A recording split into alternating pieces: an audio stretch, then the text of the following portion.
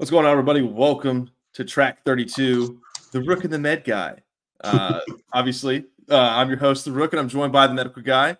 The wild card round and divisional round has just completed, and so we're going to be covering, the NFC and AFC matchups, which honestly, the entire slate was very entertaining. Almost every single game outside of, I guess, maybe the Ravens and Texans was a close one, but it was exciting until, the late in the second half.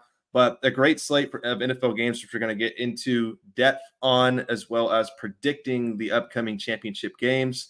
We're also going to do a little, mini segment on Josh Allen with Shatter the Script, and of course the DB list, as well as finishing off with some of our track rankings, our top 3 playoff games. But if you're a first-time listener, we wanted to let you guys know you can follow, and subscribe to this podcast on any platform: Apple Podcasts, Spotify, and YouTube. Spotify and YouTube are our video platforms, and audio is strictly on Apple Podcasts. You can find us on Instagram at trak.pod or on Twitter at the TRAKpod. So anything out of there, you'll find our link tree. You can find us on any platform, however you want to listen to us, whatever content you want to see. So if you're first time, or if you've been here the whole time, thank you for joining in, and hope you enjoy the episode.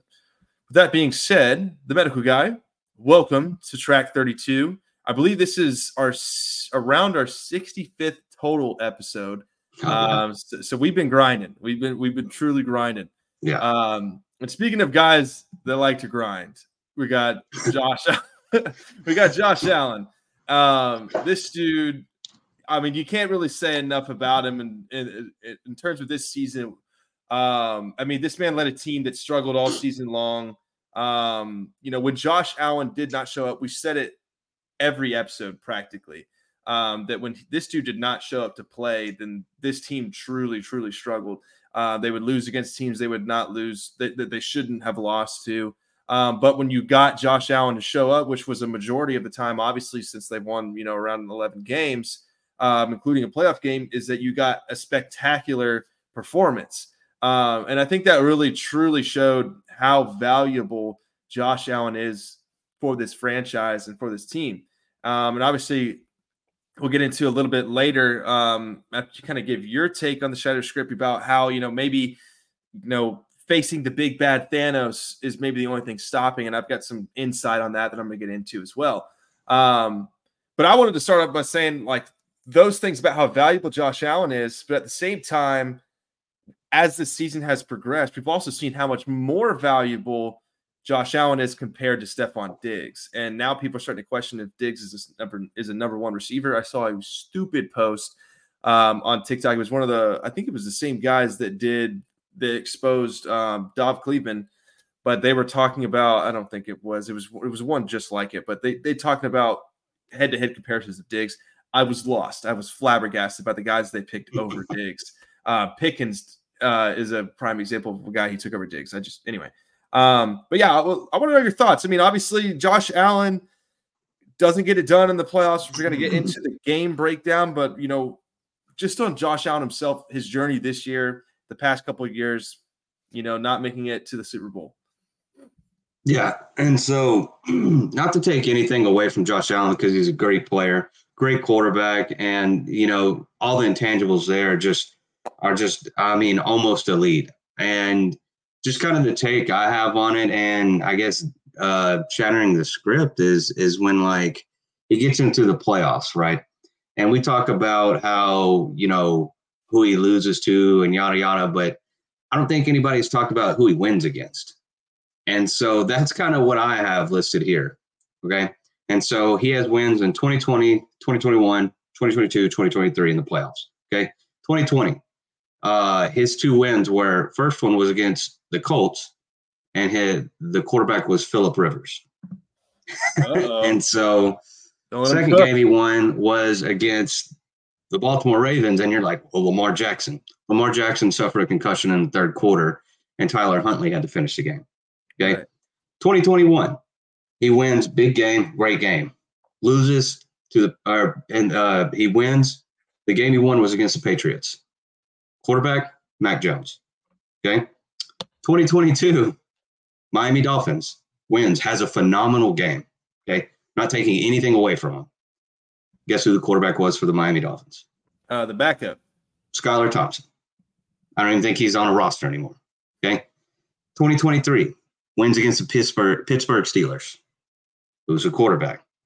Mason Rudolph. Okay. Yeah. And I'm not taking anything away from him because in a lot of these playoff games, he's got phenomenal numbers in the playoffs. I'll go ahead and say it. Like, I'm not going to take anything away from him. But when you look at his wins, and I guess the script we're shattering, and the one I'm trying to make is the goalpost moving for certain players, right?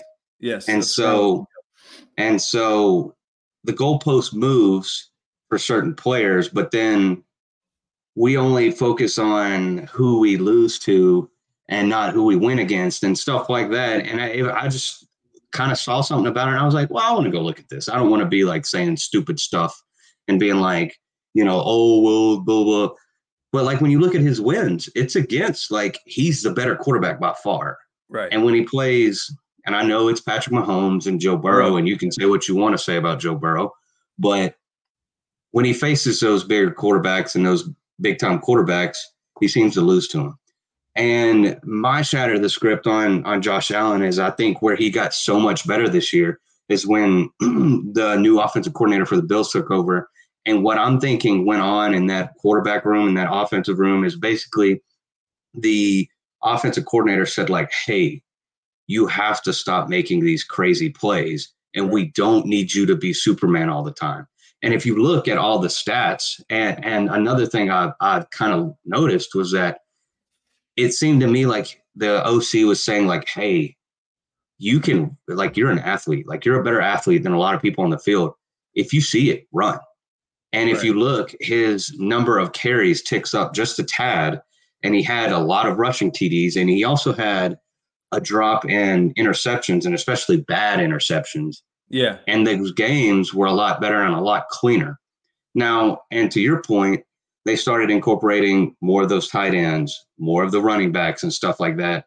And I think that's what is going to get him over the hump even more, beating these guys, is not making that mistake and being okay with taking that 10-yard gain instead of the 30-yard gain, where we saw multiple times in that last drive where he tried to bomb it down the field when he had an open guy. And then the next play did the same thing when he had an open guy right there.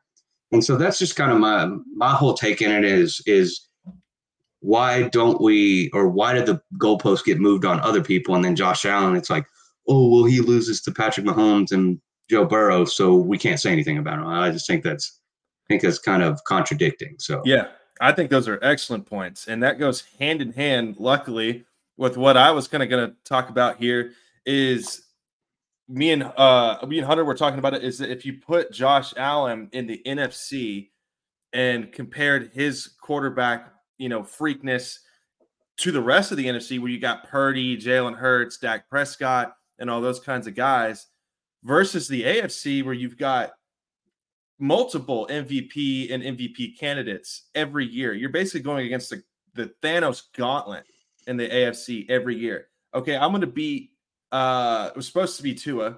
I'm going to beat Mahomes. Okay, gotcha. If I get past Mahomes, okay, now I got to beat the MVP Lamar Jackson. Okay, gotcha. And then I get to the NFC, and you're clearly the better quarterback. And so we're talking about how if Josh Allen hypothetically was in the NFC, we would probably think that hypothetically he would have already been in a Super Bowl or won one. So yes, there is that factor to play in the AFC. But if you're going to be the best of the best of the best, you got to beat the best. And there are specific quarterbacks who had those exact same adjustments that you were talking about, where less turnovers. Yeah, he did kind of still have that fumble problem, but less turnovers, not making careless mistakes, and it made a dramatic difference in their performance. Hence, Dak Prescott in his career year this year, this best year on paper. And we talked about it all preseason, and we compared Josh Allen and Dak Prescott together. I don't want to put them in the same name right now. I'm just saying, put it in perspective. Last year, we had this narrative where it was like, who has the most turnovers, since 2021 or whatever it was, and their years this year and how they just transformed. But you look at his playoff path and Dak's playoff path and players like them, and you want the first thing ESPN said was, I know that we're supposed to come on here and defend Josh Allen, but I'm not going to do that. I'm going to go against the grain, and I'm going to kind of attack him. And you're like, whereas on a quarterback like Dak's side, it's, I know we're supposed to disrespect Dak here, but I'm going to go against the grain and defend him. And it's just, we talk about double standards all the time, and you bring up amazing points with that. And it's like, if you're going to talk about Josh Allen, you have to be real. When he plays the best quarterbacks, and yes, he is a freak, and yes, he is an outstanding athlete, and he's valuable to their team, franchise, whatever, and he carried this franchise, sure. But you have to beat the best. And it's the same applies to a guy like Dak, or a guy like Jalen Hurts, or a guy like Brock Purdy. Jared Goffson had a pretty favorable matchup in playoffs. He's going to go against a great roster. So, yeah, those are excellent points there. Which we'll get into it more with the Bills versus Chiefs game analysis as well. But I'll let you do the move into the DB list presented to you by the medical guy. Yeah, and so get into the 2-minute drill. Starting off with the DB list. We won't go into injury analysis right now. But to start off, I got a few of them. Starting off with an honorable mention one, just because we probably got to keep this in there for a little bit until the pain goes away. But Dallas Cowboy fans, and then / me, because I made some picks on the last podcast, and majority of them did not hit. Now, I did say it came down to whoever had the better kicker, and the Buffalo Bills ended up whiffing on that one. And so that kind of helped me a little bit, but my other picks were just completely wrong and out of the water. And then next, this is kind of a funny one. Take it however you may, but I kind of agree with it. But, you know, the patriarchy is on the DB list. I don't know if you saw, but in the Oscars this past week, Ryan Gosling and his character Ken and song Ken, I'm Just Ken, got nominated at the Oscars for the Barbie movie. Don't know if you saw the Barbie movie, but it was basically defeating the whole patriarchy that, you know, the male species has created. And so it's just kind of ironic that one guy in it wins an award for the movie and gets nominated. That is hilarious. Boom, baby! I was like, man, that's a tough look. And so that made it on there. Second, I don't know if you saw the video come out, but Iowa and Ohio State in women's basketball play a couple nights ago. Caitlin Clark was running off the court and committed a tech of her own. And what I want to say about her committing a tech was that from multiple angles, it looked like a massive flop. And so she was running off the court and obviously made contact with a fan, and then pulled a LeBron James and flailed and fell all over the court. And then they came out with a press conference about it. And it was just like, from those different angles, it was like, dude, just it wasn't that big of a deal and whatnot. And she didn't get hurt or anything. So I thought that was kind of a weird look on it. And then number one on the DB list, don't know if you saw this, but Chuck Schumer, senator for New York, I believe. Yeah. Wants the government to crack down on Zen production, says it is a tub of disaster or whatever. And it's like, it's kind of ironic. Someone from New we finally have something good in this world, and, you know, something that makes people happy. And it's like, nope, we got to stop it. We got to do something. We got to tax it extra. We got to do something else. And so it's like, brother, calm down. Like, just let us have our fun. Yeah. Like, we're, middle-class individuals. We just need something. Everybody's got their vice, and this is ours. And it's not necessarily hurting people outside of their own choice. So just let us be. Let us be, man. Just let us enjoy life just for a little bit. So let us be white, please. Okay, there's that too. Let me rephrase that. Let us white males be white males. We like our Zens. Yeah, I don't think Zens are discriminatory. So I think they could be. I don't think so. Everybody. I think they are. So, but yeah, so I thought that was like, with all the things going on in the world, and then you're wanting to crack down on that. I mean, it's not like the 90s where, local medical stores were pushing, narcotics and whatnot and destroy in actual communities. It's just nicotine, my guy. Like, calm down.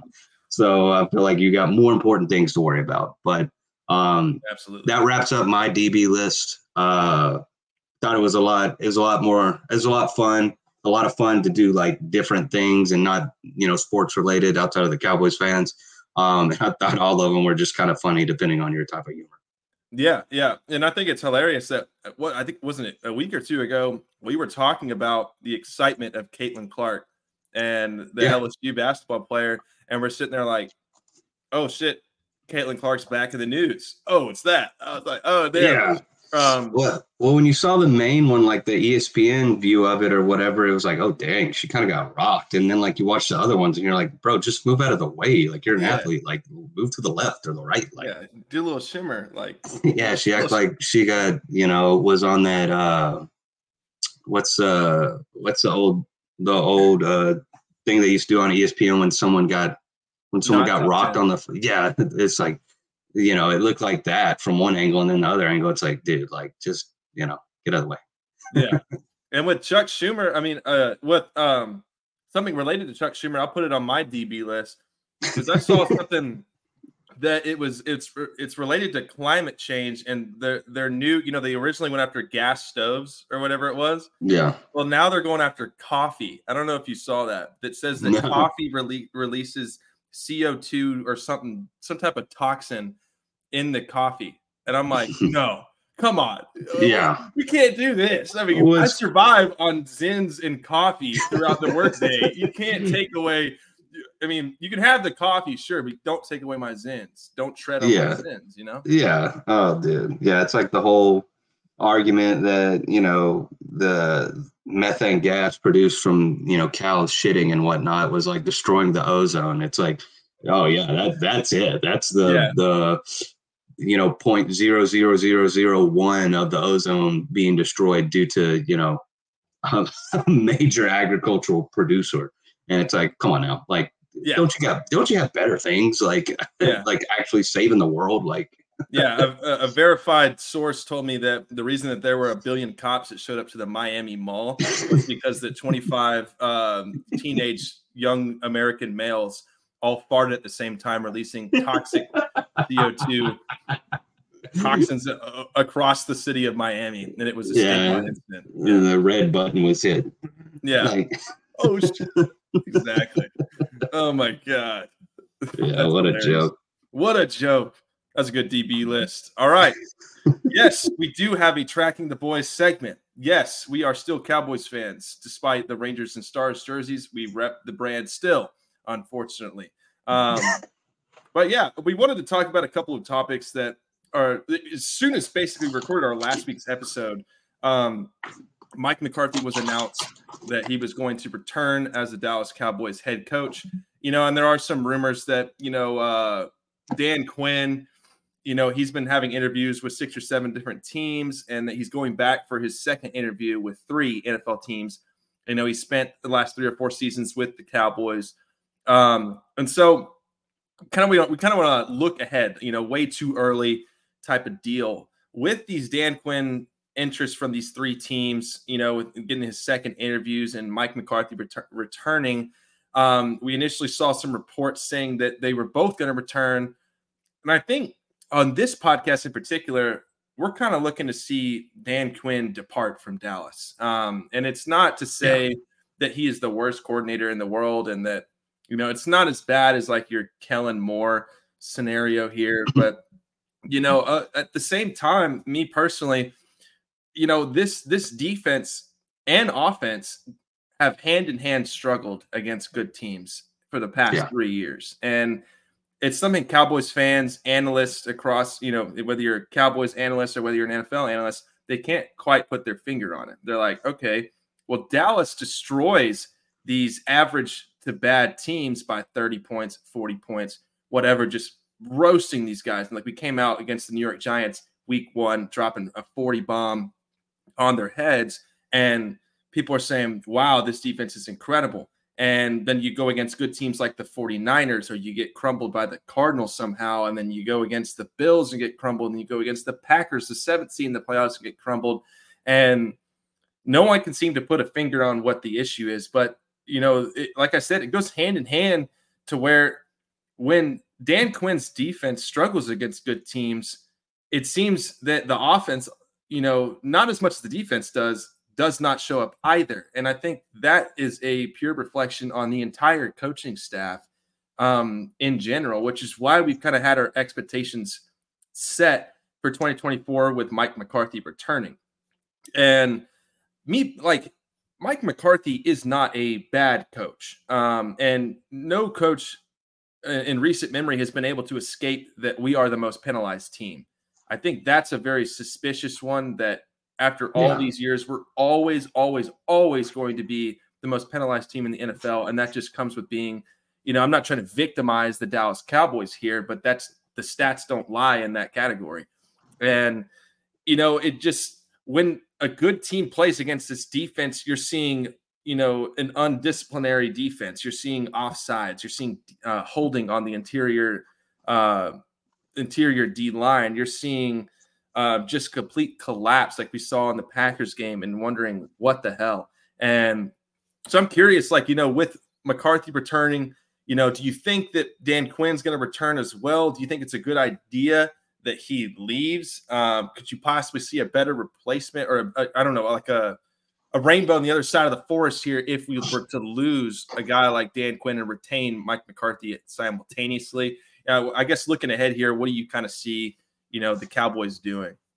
Yeah, well, obviously Mike McCarthy returning is kind of like I don't know if you want to say like a good or bad thing. It's kind of like, whatever. Right. But the one thing I can take away is, if you've looked at Mike McCarthy and his offense, is that it has gotten better.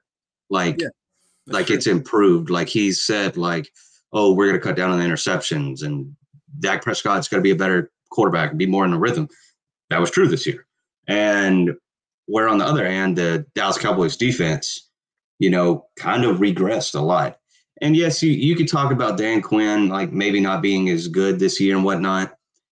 And I'm not trying to give him an excuse, but losing Trayvon Diggs at the beginning of the year really, really, really hurt you, because then like we've talked about, you got to move people to number one, where Deron Bland has shown that he's really good in slot coverage, and then you're mix matching. You had Hankins get hurt. You had Osa get hurt a little bit. You had Van Der Esch, good or bad, get hurt. He at least is the play caller on there.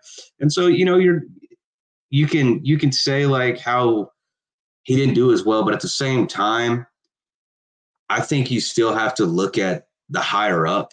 And so when you see hey, we've got some injuries going on, we've got this, and this, and you can kind of see the writing on the wall, especially in those last 6 weeks, where it was hey man, we need some linebackers. And for us to not make a move and get rid of our other linebackers to open up space for a third string tackle and a running back and stuff, that's where, you could take a little bit off of them, because they can't go and sign people. The GMs and all that have to sign people. They put the rosters together. Right. We say what we want to say, but if you don't have the pieces there, you just have to make do with what you have to make do. And so I don't think Dan Quinn, like you said, is a bad coordinator. He's had really good teams. He's had, really good defenses.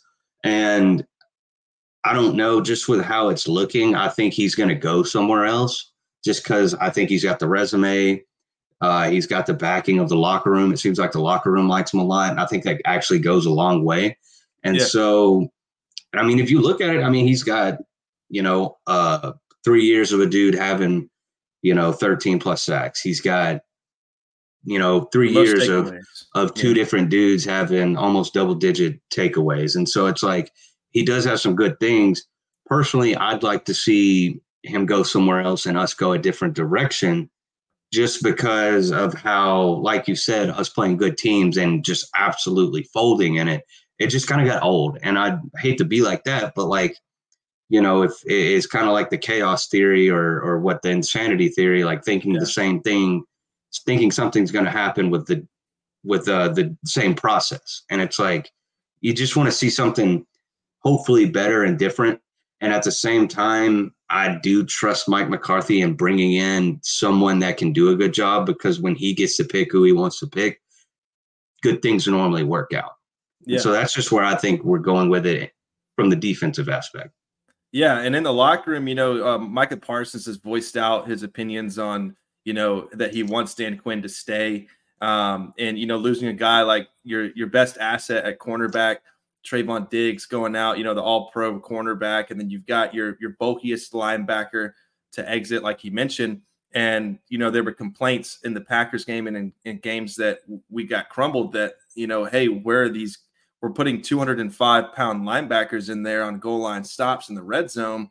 And you're probably wondering, okay, well, where are our linebackers? Well, the only one I can ever recall being an actual linebacker was Damon Clark, who is still in his growing phases in terms of progressing as an NFL, linebacker. And of course, you had Overshown get injured in the preseason, who everybody was very, very excited about. And I spoke highly of him on this podcast, and Cowboys fans are really looking to get integrated into this defense, whoever's coordinating it, in the following year. And unfortunately, I don't think Leighton Vander Esch is going to be able to return. But, if it were me, in terms of Dan Quinn departing, it would be best for the locker room if it was on Dan Quinn's own terms and that he wasn't shoved out the door. Now, if he decided, I'm like last year, we said, okay, he knows that he is best as a defensive coordinator. And he knows that the head coaching thing is kind of a thing of the past, and that his most successes honestly come from outside of 1 year with the Atlanta Falcons with the MVP, Matt Ryan that year. Outside of that year, he kind of struggled as the head coach. And so I think he's in a spot to where he made a promise to the franchise and to the players that he was going to win them a championship. And my gut says that he's going to stay. My gut is that he's going to stay. We're going to, keep our key players in like Parsons. Bland's going to go back to being that slot corner, which if you look at it from a positive aspect, Deron Bland got plenty of work this year on the outside, which is really good in case, shit goes wrong again. And he had 9 interceptions or so, to complement that. So when you're looking at it from that point of view, if you want to look at it from a positive outlook, with him returning, you still got those key pieces that have been under Dan Quinn's system for that long, and you're going to repatch at linebacker. But this goes back, like the head coaches, they can't, especially with Jerry Jones' system, they can't go out and sign players. They can't say, I want this guy, go get him, because the front office of Jerry Jones and Stephen Jones and those kind of guys they think they're the GM of the football team, which is just not the case. That's why Will McClay, our player personnel director, is getting interviews for being a GM, because he's been, majoritively responsible for drafting these guys that we have. And it's a constant thing of goes back to that old adage we always say, is that we like our guys, and we don't like that terminology. If there is something better out there, the other teams, your competition, are going out and they're getting these guys, and we're jealous of guys like, I know Howie Roseman's getting a lot of heat this year in Philadelphia, but shit, dude, he went out and replaced everything that he lost and upgraded at those positions. And so with McCarthy returning, you kind of know what you're getting. You're getting a winning regular season football program that's probably going to be, able to win the division, at least be in contention to do it. Your issue here is good teams, which are playoff teams, and we'll see, what can happen there, I guess, in the future with that.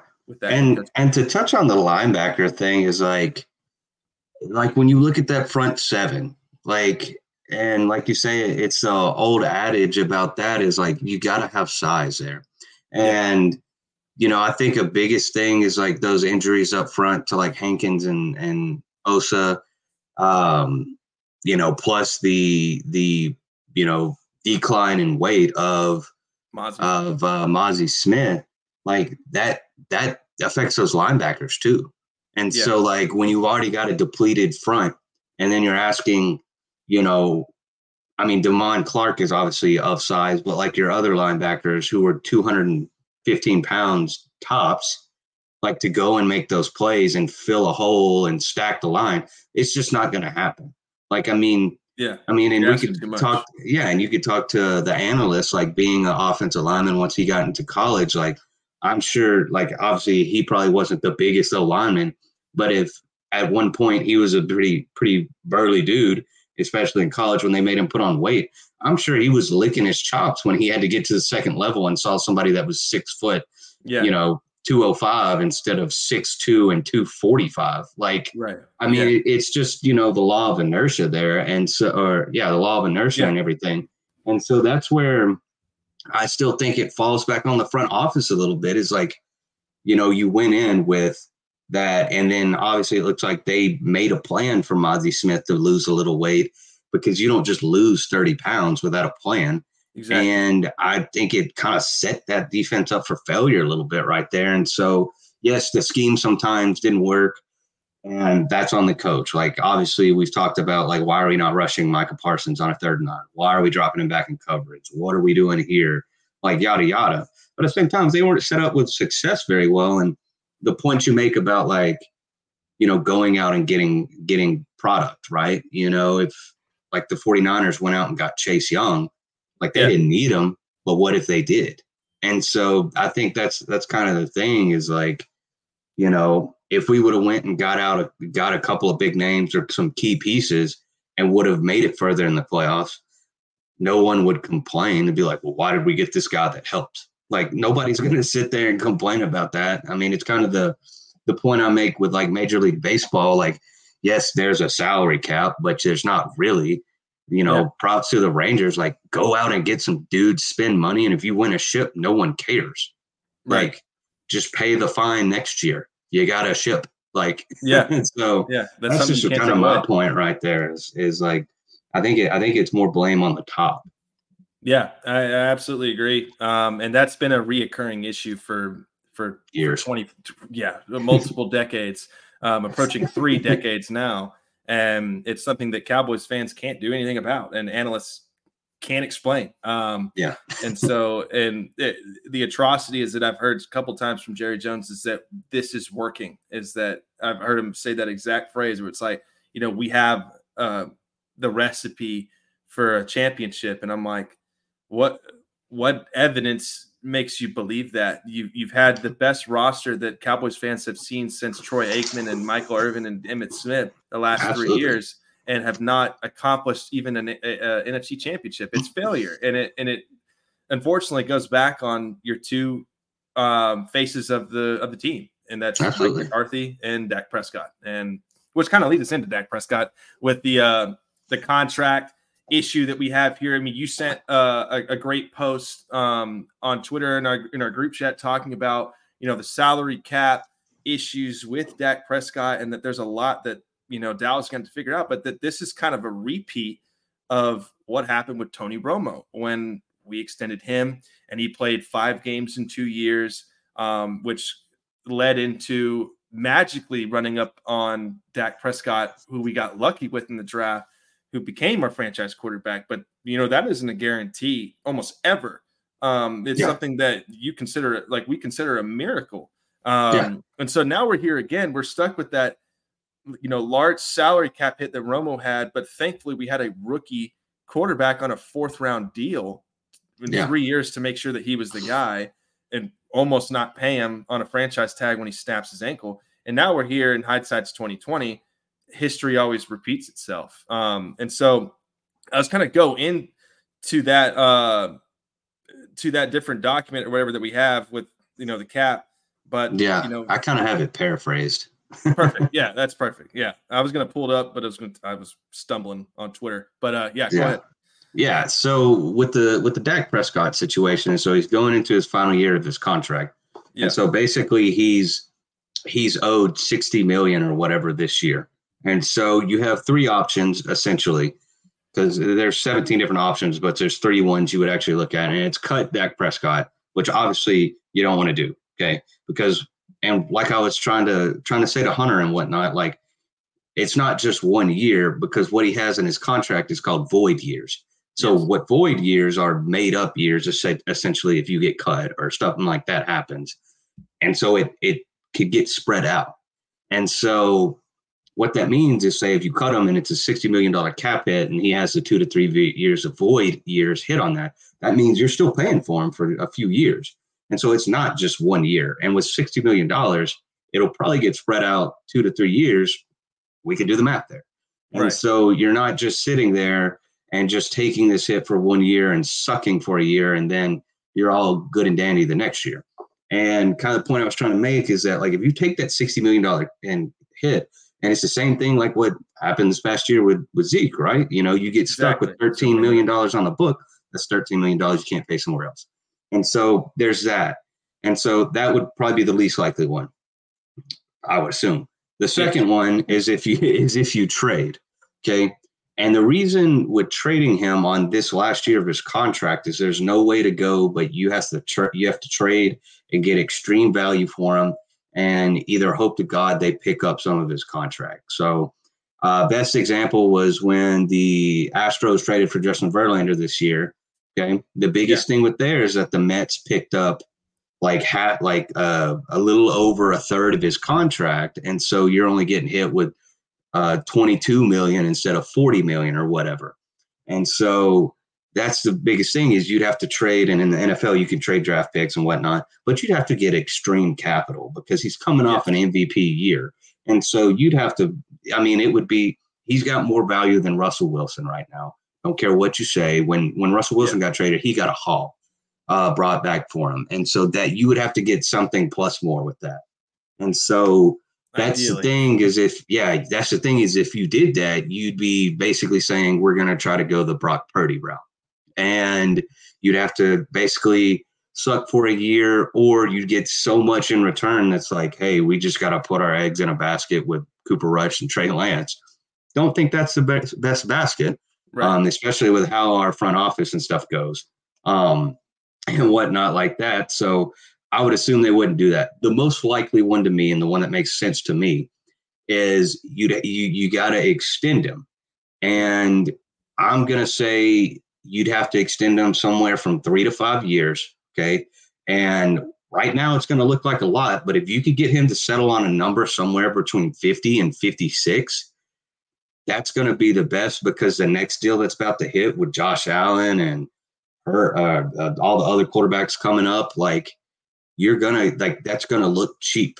Similar like when the Chiefs paid Mahomes. Yeah. And so that's going to look cheap and whatnot. With doing that opens up some cap space. And what you would do there is then you'd have to go and extend your other players. And obviously the big three players we'd look at is Dak, CD, and Micah, right? Yes. And so, because we've already got Diggs and whatnot. So extending him then allows you to then restructure, put some money on the back end, put it into a signing bonus, and then make it to where you can actually, pay for things. But at the same time, if, you do for a 3-year to a 4-year extension, you get to that point and you're like, hey, this isn't working. Like, then boom, you're out. Right. And if you go through, and like we talked about on the last pod, if you go through try to do the other two choices, which I think are highly unlikely, you got to be ready for for us to be sitting here at 3 and, 14, or at best 5 and 12, sitting here talking about the Cowboys and what we do next and who we draft and whatnot. So those are kind of the 3 ways you can go with that. And like I've said before, Dallas put themselves in this situation, just like they did it in the first contract, just like they did it with Tony Romo. And that's what I've said for a while now, is that history repeats itself. And, the front office is not learning.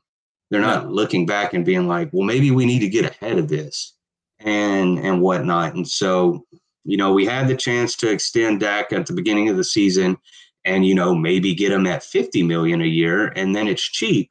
But instead, we're probably going to pay him somewhere between 55 and 60, and it's going to look like a lot. Right. However, in this day and age, that's where the majority of your cap hit's going to go, is the quarterback, because that's the one that really does anything, unless you're the 49ers, really. So, there's a lot of information, but that was kind of paraphrased instead of a 10-page, whatever it was, over the cap article and whatnot. Yeah. And I think it's ironic because, like you said, they're not learning.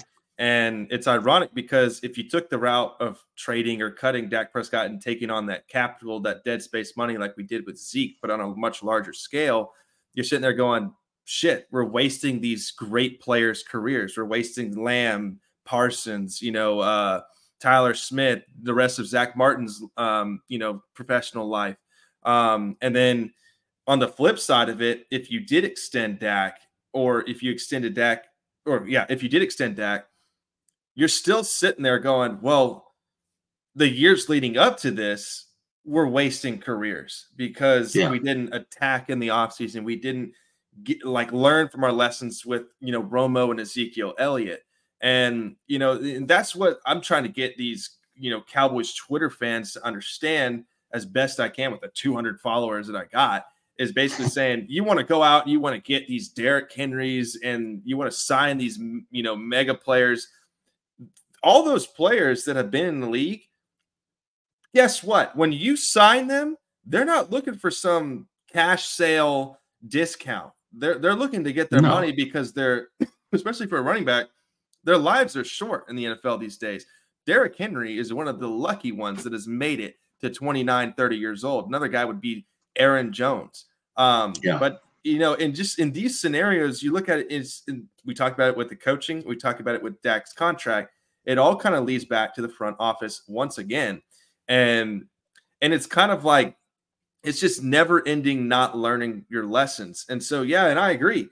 If you're going to be the Dallas Cowboys and you have these, pivotal players like Diggs, like Parsons, like Lamb, like Dak, yes, there are some contracts that might be more valuable than Dak currently with his playoff record, that if you want to pin all of those losses on him. But you're as close as you can get to a championship if you re-sign Dak and extend him and develop a quarterback, whether it be Trey Lance, whether it be a guy in the first, second, or third round of the next two drafts, whatever that be. That's, in my opinion, is the best path to success. Now, Dallas Cowboys fans all over the globe will be split like a civil war defending Dak Prescott's neck or absolutely bashing Dak Prescott, which, as you know, with season 2 of the TRAK podcast, me and the kid are probably going to go after it about this. Adamantly. So, and that's very exciting because you get to see two different sides of the pie. Great points there. And the over the cap article, fantastic job by that guy, really explain, because money's tough to figure out, money moves. And it's a business at the end of the day, like we all say, and a business ain't easy to run. And I'll cut him some credit with that. But and the biggest thing with me, and I'm sure a lot of Cowboys fans think this, and where I guess I kind of agree with Hunter, is like, you've got to choose a side. You've either got to go all in and go with Dak, or you've got to go all in and say, like, hey, we're getting rid of him and we're going a direction, and it may not work out, but we're going to go steamroll head first that way. And that's the problem with the front office, is that they're going to try to go in the middle and it's not going to work. Right. And so that's where I kind of agree with Hunter. Like, if you want to go that way, go that way. Like, go that way. Like, don't veer. Go that way and see what happens. And so and honestly, that's the frustrating part, is that they're not going to do that. They're going to screw it up. So see how much confidence I have in that. So yes, because we've seen it over and over and over again. And it's infuriating when you have something that you can commit to two things, and you're at a crossroads where it's like, but both roads could be great, and you would never know unless you fully committed to either road. And you sit there and you go, I think I'm going to go off the road. And we're going to go down the slough right down the middle, like at Giles Dearlease and Dieball. We're going to be like, hey, we could go around and go this way, or around and go that way and be all right. It'd be like, no, we're going to go through the slough that might have a 12-foot drop off in there and die. Right. Like, we're going to go that way. Yeah, there's a road to the right that's been there for years, but there's some trees we got to trim, but we can't really see the full road, but there's a road. And then on the left, there's the clear path where it's like, well, we know what we're getting when we go down this road. And if we take this road, we know what we can commit to and how to fix that problem. Or there's the slough where there's alligator guard, there's water moccasins, boa constrictors, there's pigs, and you never know what's going to jump up on you. Chupacabra, and you're just cougars. I mean, you never even know. Local MILFs in your area. You never know what's going to happen. Okay, Jason Whitlock. Oh man, exactly. All right, well, that wraps up Dallas Cowboys talk. That's your Tracking with the Boys segment there. Thank God. Yeah, good Lord. Well, let's get into the exciting stuff. The divisional round. The actual winners. Recap. Yeah, the actual winners of the NFL. Which we're going to start on the NFC side here. The number 3 seeded Lions defeat the number 4 seeded Bucs 31-23. Now, on this game, honestly, I was sitting at home, with the full family crew, and I said in the previous podcast that, and we all did, that this game is going to be a lot closer than people anticipated. And it was for the majority of the game and to the end, honestly. And Baker had an opportunity to go win this game and multiple times. And he started the game off with that tip pick interception that was handed back to Baker by CJ Gardner-Johnson. He was doing some trash talking before the game. But, Baker played great. I really did think that the way that he went out there, he had this mojo about him. He didn't play to lose. He was playing the game as if it was on a prove it year, like we mentioned before. But I said last week that I think the Lions were going to win because if the Buccaneers did not get that early lead and contain it, that's where Baker plays his best ball. It is not a bad thing to say that Baker is the game manager. That game management system is what broke the curse for the Browns and what makes them, relevant these days. And so what happened was the Lions got ahead of score, and then it became 2 scores, and it was just at that point it's just too much on Baker's shoulders to handle, despite his 2 interceptions. But boy, Baker was electric all game. Mike Evans was an animal all postseason, all regular season long. Once again, he's going to earn himself a contract somewhere else. I don't think he would return to the Bucs, which could hurt Baker and that decision to re-sign Baker. But I think Baker has found a home in Tampa Bay, and the pieces you need to get around him to have a recipe for success. So I don't want to take anything away from Baker. I thought he played up to standards in this game. And so I'll kind of let you touch a little bit on, a little bit of the Bucs side and the Lions side as well. And I'll finish it off with some more analysis. Yeah. Sorry, I'm over here working my other monitor, and this is a game changer right now. Cause I have I'm not having a split screen. So I got it all. I got all the stats and whatnot, but what I had written down is the Lions offense was just on full display. I thought they did a really good job of, really getting everybody involved. I mean, nobody had just an absolute, there wasn't a Mike Evans where he went 8 for 147. I mean, Amon St. Brown had 8 for 77, Laporte 9 for 65. Everybody contributed. Jahmyr Gibbs had 9 for 74. And I mean, that's a really good game and whatnot. But they really spread the ball around and never let you know, it seemed like they never let you know, who was getting the ball or who was going to dominate this game. And I thought that's the Lions offense at its best, is when everybody is turning up basically.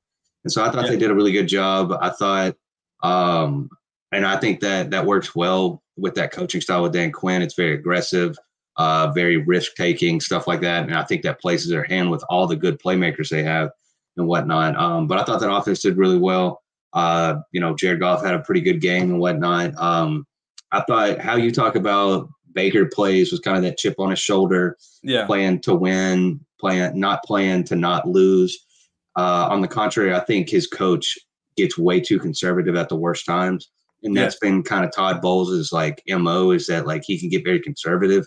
And I thought he kind of did that towards the end of the game, especially when they were down a little bit.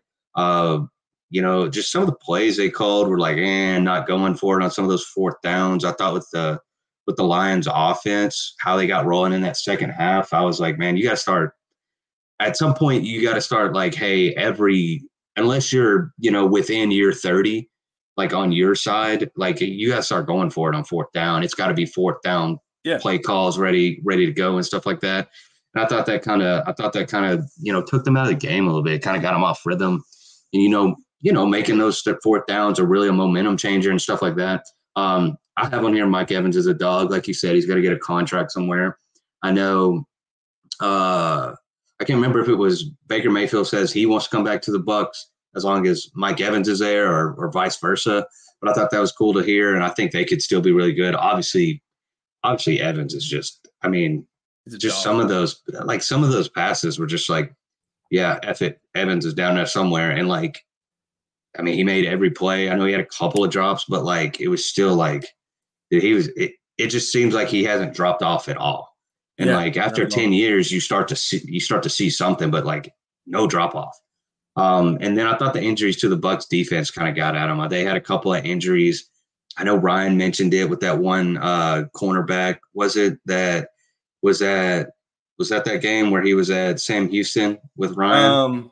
I know Zion McCollum had to fill in and he's from Sam Houston, but I can't remember. I can't recall the name of the starting cornerback. I think that departed the game. Yeah, but I was just saying, like, he got in the game and you know, is one of their starting guys that got dinged up, and then there was another guy that got dinged up that's one of their dudes, and he got dinged up, and it really took a toll on them and whatnot. And so I think I kind of got the best of them there in the second half. But it was a great game to watch, fun game to watch and whatnot. So you know, just props to both teams. I mean, they played really well. Both honestly deserved the win, but you know, the Lions were the better team. They had more weapons, and their defense, you know, with how bad they've been, they were good when they needed to be good.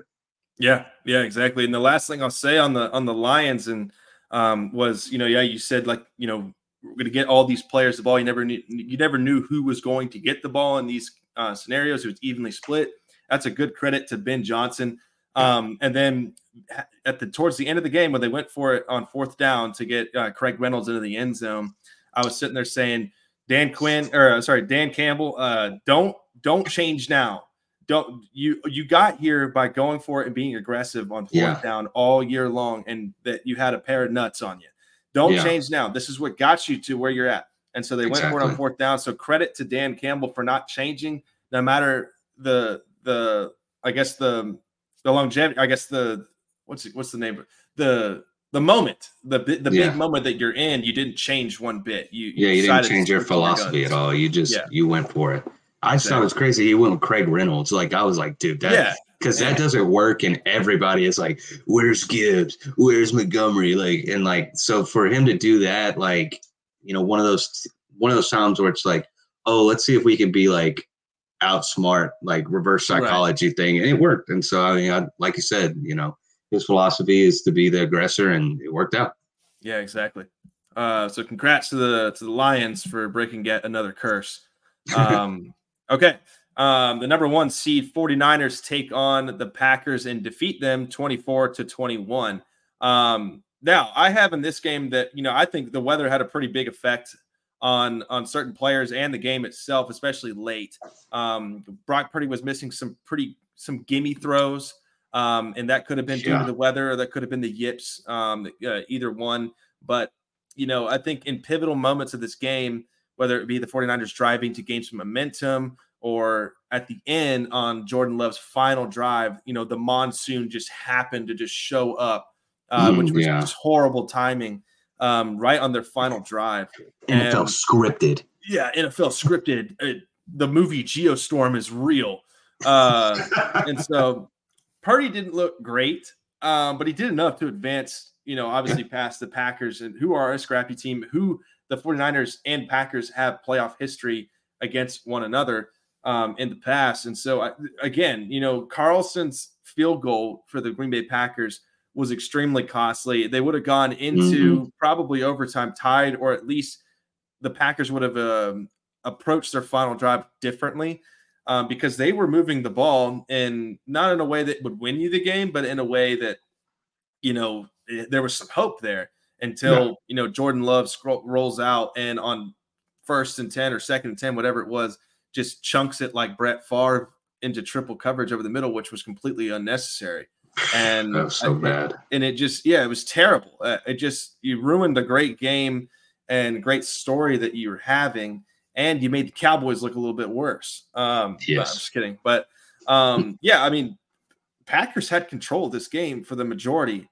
And it was looking like if Daniel Carlson made that field goal, or that the Packers even made that touchdown on that same drive, that the Packers were going to run away from this thing. And we had 49ers fans saying that it was over and that it was done, it was toast, and that we're going to laugh at ourselves at this one. And I can't believe we're going to let this youngest roster in the NFL advance. But at the end of the day, the 49ers were the better team, and they entered the championship as the better team. So, just props to the 49ers for sticking at it. And one thing I noticed in this game was that they never broke their script. They stuck to their guns, and they said, we know McCaffrey works. We know that, even with the loss of Debo, that Kittle is our force to be reckoned with, along with Ayuk, and that our defense, we can lean on them to make a stop. Wouldn't you believe it? But so the 49ers end up cutting by this game. Yeah, and so I kind of have a lot of the same talking points as you. Kind of a funny point, but I have like Sam Darnold time is inevitable. I think every time like Brock Purdy like does bad, I feel like Shanahan's probably like, hey, Sam, go get start rolling up, man. Go get done. But I do think his time it's inevitable, and that when it comes to contract time, if they still got Darnold on like a cheap ass deal, like it's gonna be like, yeah, we'll let Purdy walk and then get Darnold in here. But not to take away from Brock Purdy, he's been very good this year, and like you said, he did enough to win in this game. And I mean, he was off. Obviously, it could have been because of rest, it could have been because of weather, whatever it was, but he was definitely off. Second point I have is like, what the hell was Love doing on that last drive? I've tried to look at every different like angle and be like, oh, well, there was no reason to throw that ball. Like there was not a receiver very close. There was 3 to 5 defenders that could have made a play on the ball. And like you said, 2nd and 10, 1st and 10, whatever it was, 2 timeouts left, almost a minute left in the game. And like all that, and there was room to run or dump it off to Aaron Jones or something right there besides do that throw. Like literally just don't do that and you were fine, or at least give yourself a chance. And so that was very weird and seemed very uncharacteristic because the last 7 weeks, like he hadn't done that. Then third point is maybe Debo is the key to that offense because it seems like whenever he goes down, the offense really struggles. Yes. And so it's just funny that like he's a very good gadget player. He can be a good receiver. He can be a very good running back. He can be a good athlete on the field and whatnot. And I know Ryan kind of dogs him about being a receiver, but it's like when he goes down, that offense struggles a lot. And so it's just funny seeing that and seeing how that always works out. Then my last point is, like you said, Christian McCaffrey is a dog. And, like you said, not breaking the script and whatnot. I mean, dude is just super good. And like when they got in, and that's kind of my point to the Sam Darnold thing is like when they got in trouble, like that's who they fell back on. And that's who they trusted to like, hey, let's make a play here.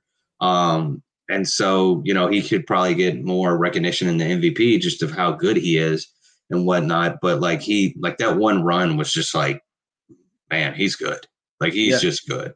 And I mean, in the game, he had 7 catches, 12 targets, plus 17 carries. So in total, he could have got the ball 29 times. And like, that's more than even close to anybody else. Kittle, Ayuk, anybody even came close to getting the ball. And so it just shows that like him and Debo seem to be that motor that gets that going. And so it's just kind of funny to see, but props to them. They got a lot of good weapons, and they did enough to win that game. And, props to the Packers because they weren't expected to do any of that. And, like you said, they had every chance to, knock that game out of reach and then win that game. And they're just, the Packers got Packered. And and lost on just a heartbreaking last drive or last couple of drives. Yeah, as Kittle said on the Pat McAfee show, "Go Pack, go the hell home," which is pretty tragic. But I thought it was pretty funny about a report came out shortly after the game. This is from JPA Football saying that the 49ers tried getting Tom Brady out of retirement to be their starter this season, and even told Brock Purdy that he would be the backup for the year if they got Brady. This is per ESPN on JPA's account. So early in the offseason, quote, early in the offseason, Niners coach Kyle Shanahan sat down with Purdy and assured him that if he was healthy, he would be the starter unless Brady wanted to play one more season for his hometown Niners, which is that's nuts. that kind of goes hand in hand with what you said about Purdy too. And I don't want to dog on him too much because he's had a good year, but I mean, I've said it all year as well, is that the catalyst of the offense, like you mentioned, is McCaffrey. And so, if Debo's gone, you might have a point. But okay, AFC matchups. Let's start with the Ravens and Texans first, and then I want to finish with the Bills and Chiefs because I think that was a much more exciting game. There's not the Ravens number 1 seeded defeating the Texans, the number 4 seed, 34-10. They went into this game tied at 10, and momentum was kind of swinging towards Houston's side. But ironically, the Texans never scored an offensive touchdown. Slovic and Stroud and their offense was struggling against, in my opinion, the number 1 defense in the league. Oh yeah, kind of by a landslide, because if you look at what they did to playoff teams and good teams, I mean, they destroyed them, and they blew out the Lions. They blew out the 49ers. I'm pretty sure there's a couple more teams in there that I need to list as well. But you go down the list, you're like, damn, like this defense is holding them under 20 points per game against some of these teams. So, absolute credit to the Baltimore defense. But we thought this high-flying Texans offense, I thought it was going to be a lot more close in the second half, especially leading up into it. But, that offense just couldn't get shit going. And I know Slovic was a head coaching candidate, but, I think he might need another 1 or 2 years, especially with the system that seemed to have, absolutely exploded expectations this year, or overachieved expectations this year with Stroud on the Texans. You're going to get rookie of the year probably with CJ Stroud. You won a playoff game. You won your division. That's a recipe for success that I think you keep closely. What do you have on this game? I'll pitch in on the Baltimore Ravens as well. Yeah. For the game, I mean, the Ravens just seemed like the better team. It did seem, like you said, that defense is very good and did a very good job of, basically keeping them in the game until Lamar and all the offense could get going. And then, like I mentioned on the last pod, I think the biggest thing for the Texans' success was that their supplemental weapons show up and not just Nico. And in this game, they shut down Nico. And their next leading receiver outside of Nico Collins was the running back, Devin Singletary. And there were a couple drops from Dalton Schultz. Robert Woods wasn't very involved in the game. Brevin Jordan was I know he had a big touchdown, not this past week, but the week before and whatnot. And so, I mean, kind of like I said, I think if Tank Dell is in this game, I think it's a much different game. But they just ran out of offensive options. And, you can knock Slovic and whatnot, but I just think like man for man defense against that offense, the Ravens just had more dudes on that defense and whatnot. And they took Nico basically out of the game, and that was kind of it. And whatnot. But I have, that defense is just really good. And, to touch on, defense obviously, but the offense, and props to Lamar Jackson. And what I've had for a few weeks now talking about Lamar Jackson is that right now he's doing whatever it takes to win, whether it be sling it around the yard, if that's there, he's doing that. Whether if it be like this game where it was a lot of mix and match, he ran it 11 times for 100 yards. We kind of saw like old school Lamar Jackson, who is just like, you're just like, how do you stop this dude? Right. And then, when that run wasn't there, he was able to throw it. Now he only threw for 152 yards, but like I said, he took what, was there to win the game and keep them ahead and keep the offense going rather than forcing something. And so he was taking whatever positive play he could get. And so I think that's props to Lamar on that, because that's shown where he's grown throughout his career, is that he's kind of just doing whatever he can. It doesn't have to be a light up the scoreboard. It doesn't have to be this or that. It's just like, hey, win the game, score touchdowns. And, their best player made the most plays, and that props that team. They're a really good team, both sides. Yeah. And that goes to the something about stats that we like to say that the stats don't tell the whole story. And the average Joe, your Joe Schmo, will look at that box score and go, well, Lamar only had 152 yards passing. Whereas your analyst would say, yeah, but he had no turnovers and he found a way to win the game. And like you said, mix and matched throughout the entirety of the game and the season. He did whatever he had to do to win the game. So yeah, props to the MVP to be Lamar Jackson. Okay. Your last game in the AFC, the Bills hosting the Chiefs in another smackdown of Josh Allen and Patrick Mahomes, but the Bills fall short 27-24 to the Chiefs. And I will say, I saw this great post on Twitter, and it said the Bills had 0 turnovers. They dominated time of possession it had over 35 plus minutes of possession time, less than 30 penalty yards, and they rushed and passed for 150 plus yards each. And they still lost this game. And it's just brutal. Everything kind of about this game has been brutal. You're hosting your arch nemesis who you haven't been able to beat the playoffs yet at home, in your weather, in your home state, where you feel most comfortable. And it didn't work out. And not to say that Josh Allen didn't do his job. And yeah, we talked about it at the beginning of the podcast, taking that home run shot instead of maybe that underneath drag route to Stephon Diggs on 2nd and 9 late in the game. But that is not the only play that showed the effort and the ability of Josh Allen in this game, because he had 3 or 4 throws that could have changed the game completely. And one of them we talked about and said, damn, we really wish we could just see Josh Allen throw this ball about 70 yards and just see what happens. And I think it was 5 to 10 minutes after we said that, this dude took a hitch step and chunked it 65 air yards to Stephon Diggs. Perfect ball right in the breadbasket, dropped. And you're sitting there going, you just can't do that. Like in that moment, you can't, because then at the end, what are we doing now? We're pinning it back on the quarterback. And that is just, that's not at all how it needs to be. I get there's an overall consensus that we could pin it on the quarterback to beat the best, like we talked about at the beginning of the podcast.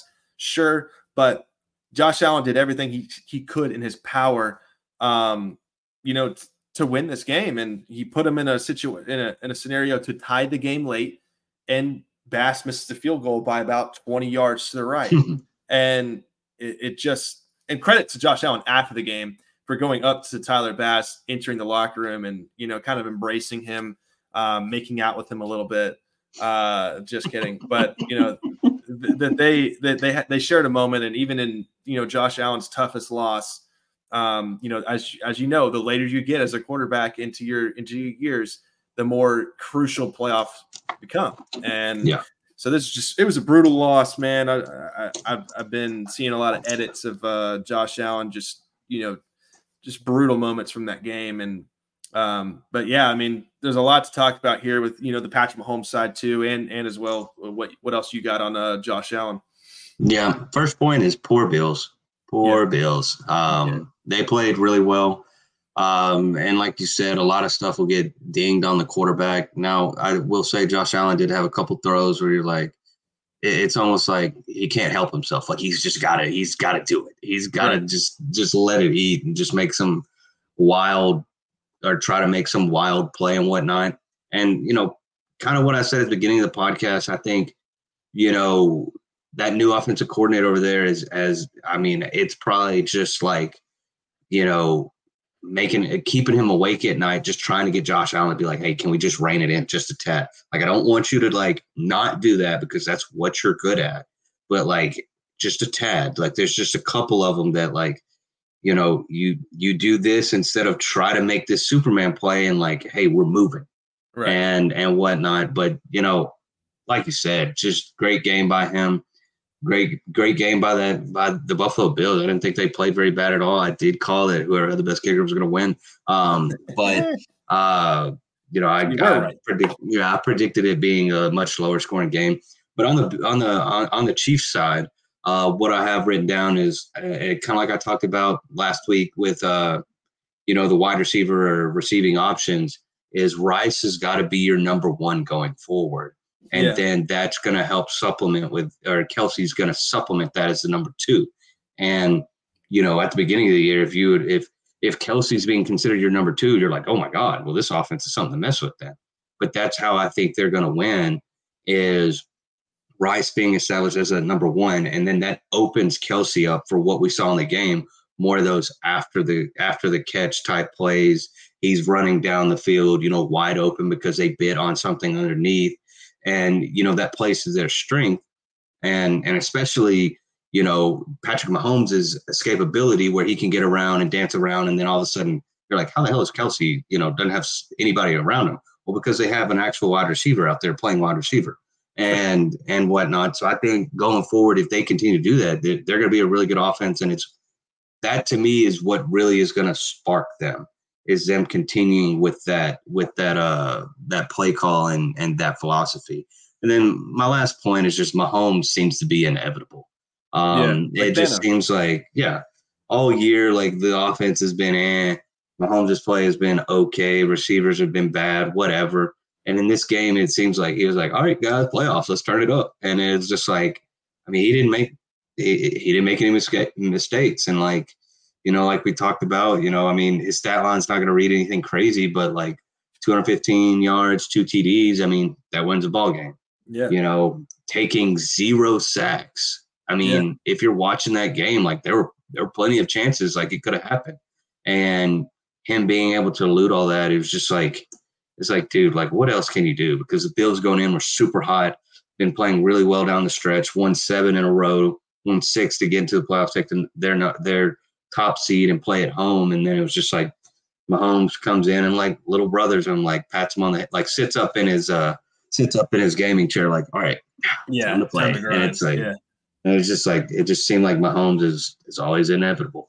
Yep. Same story last year, with a lesser roster, and it got even lesser this year, and we're still going to see him in an AFC Championship game. And then I have one final comment on this game, and it's outside of the game of football and pertains to Tony Romo. The dude just gets too much hate for advocating for these 2 great quarterbacks. I mean, I've seen so much content. I get it. It's probably for clicks and all that kind of stuff. And I'm not defending him as a Dallas Cowboys fan. I'm defending him as a lover of the game and as a guy that could literally be a wizard and predict plays. Tony Romo is a very exciting commentator. I think most of the population would agree on that. And that when Allen and Mahomes are playing in a pivotal game, that you got Tony Romo commentating that game, and he's going to marvel at the fact that a great quarterback is in the game, and you're going to miss them when they're gone and when they're not playing in the NFL anymore. And when you don't get Mahomes in prime time and having somebody go, oh my God, like Mahomes and Allen are just freaks. And so, just props to Tony Romo being up there in the booth. I think he's done a great job. I'm a fan of him and what he did his work, despite whether the fact he actually said the word that one time. Yes. Exactly. So, okay. What word? Oh. Yeah. Canceled. Okay. TRAK ranking top 3 NFL playoff games in our lifetime. Obviously, start with gold, move on to platinum and some diamond. Of course, if you have an honorable mention, that's allowed. But all right, I'll give you first props. Your gold top 3 NFL playoff game. Okay, obviously we're doing an honorable mention. That seems to be how it goes. So my honorable mention was 2017 Minnesota Vikings versus New Orleans Saints. Minnesota wins 29-24. It was a game where Case Keenum threw Stephon Diggs, that out route, and the DB, the defensive back for the Saints, missed a tackle. And then the Miracle in Minnesota or whatever, and it was like he's sprinting down the field, scores a touchdown, throws his helmet at the fans, like, oh, let's go. And like watching that on TV, you're like, bro, Case Keenum out here doing this, and then like does that. It was like, wow, that's nuts. And I think it was last year. I think Diggs got traded after that year or something like that. It was that, because then they traded Diggs and Minnesota drafted Justin Jefferson. So it was like you have a pivotal moment like that, and then it's like, wow. All right. Yeah. Prime example of them fully committing to a different route. And Damn, if that's your honorable mention, then I might have to step up my game a little bit. Yeah, but my honorable mention was the Saints versus the Rams when the Rams went to the Super Bowl and they had the infamous pass interference that never was. Yeah. At late in the game, and the Rams go up to win 26-23, basically just blowing up all hope for Drew Brees getting another Super Bowl. And it was very tragic. I mean, if you think a hurricane wasn't enough in New Orleans, I mean, this one was just, it might have taken the cake. But yeah, it's so blatant. I remember watching it going, what are we looking at? And but it was an exciting game, nonetheless. It was back and forth. It was Goff versus Breeze, and it was Todd Gurley in his prime, Sean McVay when in his upbringing. After they, routed Dallas with C.J. Anderson, it was just brutal. But yeah, that's my honorable mention. What's your gold? Gold is the infamous Seahawks versus the Patriots, where they didn't hand Marshawn Lynch the ball at the 1 yard line. Yeah. Obviously, Legion of Boom versus Tom Brady and all that. And, just getting all the way down the field and you're like, we know where this is going. Marshawn, 1 yard, doom. And they run whatever that is. And Malcolm Butler steps in front and picks it off. And it's just like, that's one where if you just say Patriots, Seahawks in the same sentence, you automatically go to that. You go to that moment right there. Like they could have anything happen the 50 years prior or 50 years after that, and you're always going to be like, oh God, you remember that Marshawn Lynch game or that game where they didn't hand Marshawn? Like that's to me is one of the gold ones because that was obviously nail biter and then ended like, what the hell? Like, yeah, exactly. Yeah, and that's a ring for Brady. Which is what's crazy. Is the Seahawks were going to win that game. All right, yeah, my gold was the 2016 NFC Divisional round. This is from the 2015 season leading into 2016, where Aaron Rodgers had the Hail Mary versus Arizona, down 13-20. And, the infamous, he's spinning out, he's already done it before that year, 1 or 2 times already, and just chunks up a prayer to, of all people, who a lot of people will probably forget about this guy's name already. I think his name was Jeff Janis. I know his last name was Janis. Oh, yeah. Who goes up in mosses. I believe it was Patrick Peterson for the touchdown. And then just to go into overtime and have Larry Fitzgerald on a crossback throw from Carson Palmer, of all people, to go like 60-plus yards inside the 5, and then a shovel pass to Fitzgerald to finish off the drive and finish off the Packers, sending them home. And that one I just remembered that year being like, good Lord, like Aaron Rodgers, all these Hail Marys, and just that awesome effort only to lose the game. That was just tragic for the Packers, and good for the Cardinals. Entertaining. Yeah. So my platinum is and this one's a little older, it's 2009. Arizona Cardinals versus Green Bay Packers. Reason being is because this seemed like a Big 12 Baylor versus TCU game or Texas Tech game. The score is 51 Arizona, 45 Green Bay. And it was, if you could think about this, it was Kurt Warner versus Aaron Rodgers, a young Aaron Rodgers. And, this actually, I think, broke the record for most points scored in a, most points scored in a playoff game like ever. Obviously, you're not going to have too many 51-45 games, but Kurt Warner actually threw for 5 TDs and had 154 passing rating. And just watching that as a kid, you're just like, oh my God, offense. Like that's where your love for like offense come from. You're like, who cares about defense? Score points. Like, yeah, more points. Yeah. Make a movie about Kurt Warner. Yeah. Okay. Yeah. All right. My platinum is the 2012 AFC wildcard round game, the Broncos versus the Steelers.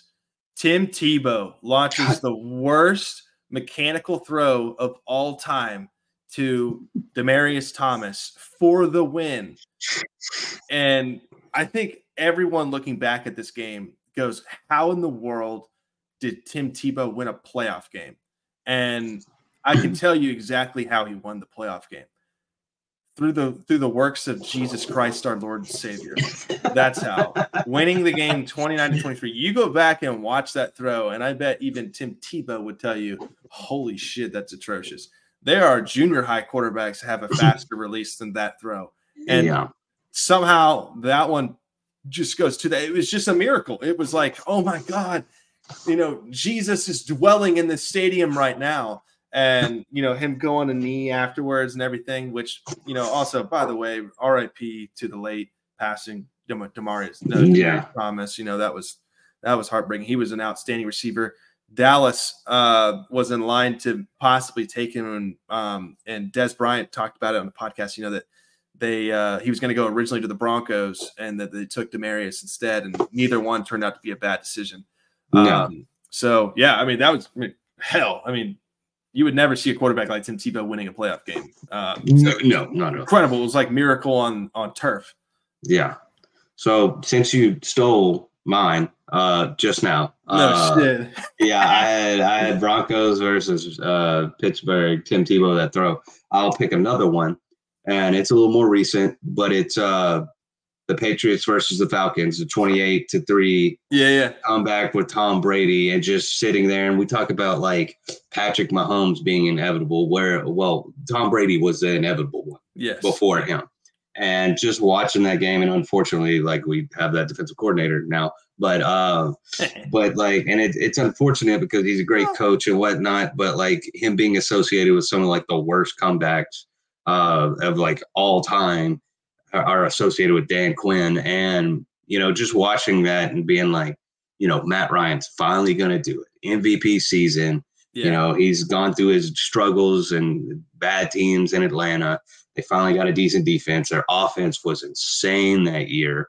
And, he was very good. I think that year he threw like 40-something touchdowns and like 5,000 yards. Like just incredible, incredible year. And you were like, they come out and they just shit pump the Patriots in the first half. Yeah. And then it's just like, same thing, it's like when Tom Brady gives you that look, like it's about to go down, like kind of thing. And then just to come back and win that was just like, everybody's watching the Super Bowl and you're just like, yeah, no way they're coming back. And then they score. And it's like, yeah, this ain't going to happen. And then they score and you're like, well, yeah, and then they score and then you're like, holy shit, this is about to happen. And so that Super Bowl game was just nuts. And regardless what you want to say about some of Tom Brady's rings, like to come back from that is just, it's not even like video game like you're not doing that in a video game. Virtually impossible. That's one of those where like, you let your 4-year-old cousin like score 28 and then maybe you come back from that. But to do that was just absurd. Yeah, exactly. And that catch from Edelman in that game was insane. Yeah. Okay. That was the same one. Okay. Yeah, my diamond was the 2022 AFC divisional round, the Chiefs versus the Bills. Yeah. Mahomes or Josh Allen goes up late with that absolute piss missile to Gabe Davis to basically get out in front. To send the game into OT, tying it up. I'm fumbling. Josh Allen with the late score to Gabe Davis with a piss missile to get them ahead 3 with 13 seconds left. And then Mahomes comes out there with 2 timeouts, 13 seconds, marches down the field, impossibly gets a field goal with none other than Tony Romo commentating this game. And the rest of that game, Josh Allen has to sit on the sideline with his helmet unstrapped and just watch all this unfold. Yeah. To get into OT and the Chiefs to go marching right down the field and score. And that's when all the uproar started about that a team should get the chance to have the ball as well in OT and all this kind of stuff because they felt horrible for Josh Allen, which goes back to what you said earlier, poor Bills. And the Chiefs win that game 42-36 in a very high scoring, just greatness versus greatness game. Yeah. And it was pivotal enough that like a rule change was made after that game. Yes. Like they changed overtime rules specifically for that game. Exactly. Or after that game. Yeah. Like when Dez caught it, they changed it to you had to make a football move. You had to bring that up two weeks in a row, brother, man. You had to bring that. Yeah. Oh my gosh. In the podcast. Okay. Yeah. All right, we're going to go through our NFC and AFC championship round predictions. We're going to start on the NFC side. we got the number 1 seed 49ers taking on the number 3 seed Lions. So I got the betting stats here. The money line is Lions plus 230, 49ers minus 285. That is the money line. And the spread, he's got the lines now. Yes, Let's sir. go. Yes, You sir. degenerate. Let's go. Yeah, the spread is the Lions plus 6.5. If you wanted to bet and make profit, you have to at least bet $105. Minus 105 for the Lions, and then the 49ers minus 6.5 with minus 115 odds. And then your total over and under is 51 with which is a pretty good score for this game. I think that's pretty average. So with all that being said, I'm gonna let you start with your prediction and I will follow. Yeah. My numbers are they're like half a point off each way. I don't know what site you use. I use, shout out covers.com for all mine and whatnot, because the reason I like them is because they take like every like sport book, everything like that, and they average it out. So it's all about the same. So I have San Francisco -7, over under 50.5. So it's generally the same. But my biggest takeaways from this is going to be like, hey, can Purdy elevate this offense? Like, is the offense, like, is he going to make the offense better, or is it going to be like last week where, he kind of struggled a little bit and it took him a little time. Second, I have, 49ers obviously being a pretty good defense and whatnot. How is Detroit going to utilize their running backs? Are they going to do it like they did last game where kind of everybody kind of got the ball? We got them out in motion. We got them out in space and did stuff like that. Are they going to stick with that, or are they going to, throw it away and then just deviate from the plan? Next is, will Debo play? Like I said, it seems like when he doesn't play, it seems like their offense is a little iffy. If he plays, it could be a different thing. And then I think Detroit, you've got to sell out on stopping Christian McCaffrey. However it may be, how some defenses put a spy on a quarterback. I feel like you've got to have like your best athlete out there, and he has got to be with and on Christian McCaffrey everywhere he goes. Like, obviously you've got to stack the box, but like if it's, seems like passing down situations or something like that, like you have to have a guy on him at all times. And it can't just be like, a linebacker. I think you've got to drop a safety and like really have one of your most athletic dudes out there. Because like we said, he seems to be the key to win and what they fall back on when they need to make a big play. And all that being said, I have San Francisco 27, Detroit 21.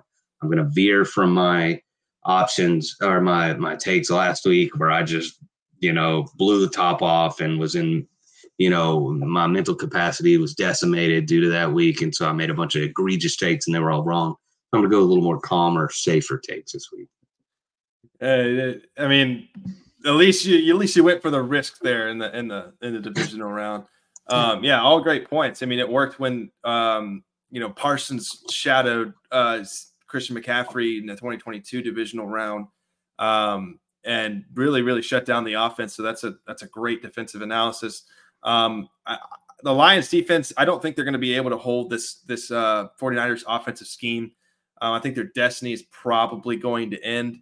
I think Goff is going to struggle against, in all honesty, their first real tough opponent in the playoffs, where like a juggernaut, one that's like, they were favored to win the Super Bowl, the World Cup. It's the World Series. And I do think Purdy will perform up to standards, which is, just keeping the ball protected. The weather's going to be probably more favorable in this game. But I think you'll see a CMC masterclass. I think regardless of who you kind of put on him to watch him, I think you're going to see a great production from him to get them into the Super Bowl, which hilariously, listening to the score prediction you had, mine is identical. The 49ers 27, Lions 21. That way I guess now we know that if we're wrong, then we're both completely wrong. Yeah, we don't know ball. Then we don't know ball together. Another point. Exactly. They're playing San Francisco's outside, right? Yeah. They're playing outdoors. Just take that in consideration with the Lions. Yes. Indoor team. An indoor ball club, baby. Yeah. So yeah. Dan Campbell's nutsack's gonna be a little shorter. It's gonna be smaller. It's gonna be a little chillier, maybe a slight breeze. You know what happens, and so it might just he might 4th and 2. He's like, let's punt it. It's like, yeah, it's a little cool out here. Let's get this game over with. Yeah. Exactly. All right. Number 1 seeded Ravens versus the number 3 Chiefs. The money line on this one is the Chiefs plus 146, Ravens minus 174. We got the spread, Chiefs plus 3.5, Ravens minus 3.5 favored to win this game. The total over under is 44.5, which is, again, I got mine from Forbes. Yours might be, half a point off or on. And so I'll start on this one. I think Baltimore's defense is going to give major fits to Kansas City. I think it's going to do a fantastic job of eliminating the run game with Isaiah Pacheco. I know he runs hard, but, without Pacheco, you can still kind of escape not having a run game with a quarterback at the caliber of Patrick Mahomes, which, speaking of Mahomes, I think he's going to face a lot of pressure in this game from their pass rush. And just that linebacker core in general just does a phenomenal job of just locking down whoever you want them to get the ball to. And it's kind of proven in the NFL, especially this year, that if you have a very solid linebacker core, you're going to go a long, long way. And teams like Cowboys should take notes on that. And so I don't think Kansas City's defense, as good as it's been all year, is going to be able to contain Lamar's athleticism, which we talked about earlier in the podcast about his ability to mix and match, whether he needs to sling it or not. And that he's just so dynamic that it's going to be impossible to stop. And so I've got the Ravens beating the Chiefs 30-24. However, I am not accounting for the fact that what the NFL wants and what they've wanted all along, if you can see the writing on the wall, is that they want Travis Kelce and Taylor Swift making out underneath the confetti. And they could stop at nothing to get the Chiefs into the Super Bowl. I would not be shocked. It's Patrick Mahomes as well. But it seems like it's kind of been scripted towards them to make it. And it's kind of been, I wouldn't say just no one. I mean, the Ravens are the better team here, and they should win. And I trust in Lamar Jackson. There is only one man left in Gotham to save us, and that is Lamar Jackson. The entire country is rooting for you, Lamar Jackson. For the first time in your life, they're all rooting for you to beat the big bad wolf.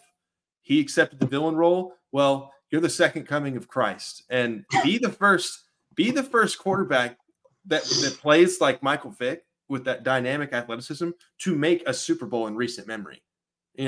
Why not you? So I'm rooting for Lamar Jackson this weekend. Prove everybody wrong or right, however you want to see it.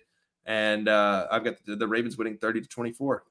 Yeah, and also, if the Ravens win, it would save us from the atrocity of having to watch all the white people in Taylor Swift's box swag surf again. That was the worst display I've ever seen. And that was just a travesty. I even saw an article written what exactly is swag surfing? It's like, brother, you need to stop. Stop. You want to talk about uncultured, unseasoned chicken? That's it. An article to say what is the swag surfing? It's like, brother, high school kickoff. That's what it is. Yeah. Just one time, just one time, please have some feel. But anyway, if hopefully they win, so we don't have to see that again. However, I think for the Chiefs to win, they've got to contain Lamar Jackson running. Okay. Not that he can't do it with his arm. I think he can. I just don't have confidence in those receivers like I haven't had confidence in them all year. I think Zay Flowers is very good, and I think that's Isaiah Likely is very good. I think that the Chiefs defense can match up well against their top receivers and their top weapons and whatnot.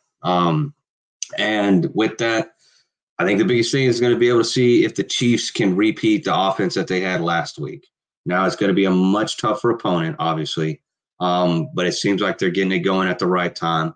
With the Ravens, I think this is going to be one game where they can't. I don't think they need to leave their script and try to do anything too fancy. They're a very good team. Their defense is very good. I don't think they need to do anything just incredibly, off script just to beat this team. Just because, you see the name, you see Mahomes, you see the Chiefs, you're like, oh my God, we got to do this. It's like, no, y'all are very good. Do what you do well, right. And it should work out for you, and whatnot. However, like I said before, I believe Mahomes is inevitable. Oh, shit. You see the writing on the wall. You see the Super Bowl. You see the Super Bowl colors. They got the red in them. You follow it. What's going to bring the most money is when Patrick Mahomes makes it to a Super Bowl again with Travis Kelce and Taylor Swift sitting up in the box and all that's involved. I'm following the money here. I'm picking the Chiefs to win in a close game, 24-20. I think Mahomes is inevitable.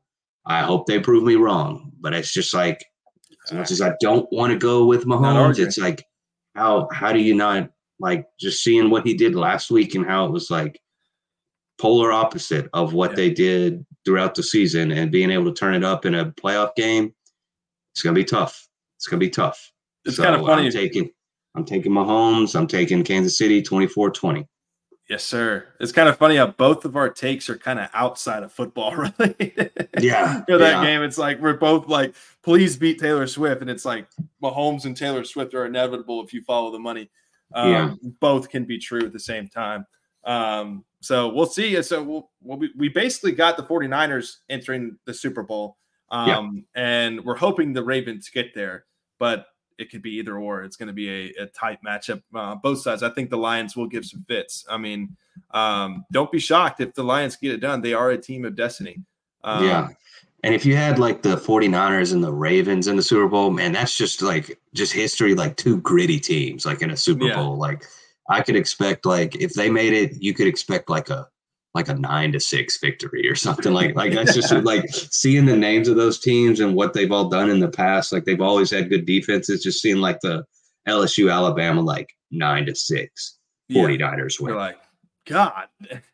Yeah, exactly. Either way, I think it's going to be an entertaining Super Bowl. And follow the logo colors as well. You never know. It depicts the Ravens and 49ers. If you really want to believe it's scripted. But yeah, I mean, this has been the Rook and the Kid podcast, episode 32, the Rook and the Medical Guy. And we want to say one thing before we leave. If you try and take our Zins, motherfucker, we're going to come out. Yeah, exactly. But if you're, like I said at the beginning of the podcast, if you're a first-time listener, if this is your, if you've been following along, just remember to like, follow, and subscribe and share with your friends. And you can find us on all platforms. If you want to listen to strictly audio, you can click on the Apple Podcast label. You can find us at TRAK Podcast, and then Spotify and YouTube are our video and audio platforms as well, if you want to find us on there. And on all of our social media websites, that being Instagram at TRAK Pod or Twitter at the TRAK Pod. You can find our link tree, which gives you access to all those different sorts of things. But per usual, however it plays out this week, you get us next week on Wednesday, shattering yet another script. And we will be back in full motion. And it is rumored that the kid is going to be returning for next week's episode. So we are ready for that, for the Rook and the Kid episode. So thank you guys for coming out. The Medical Guy, as always. Thank you. Yeah, go Stars. Go Stars. And congratulations to Adrian Beltre for making the Cooperstown Hall of Fame today. So that's kind of why I wore it. Almost forgot to say it. Nice. All right. See you guys next Wednesday. Fuck Taylor Swift. See y'all.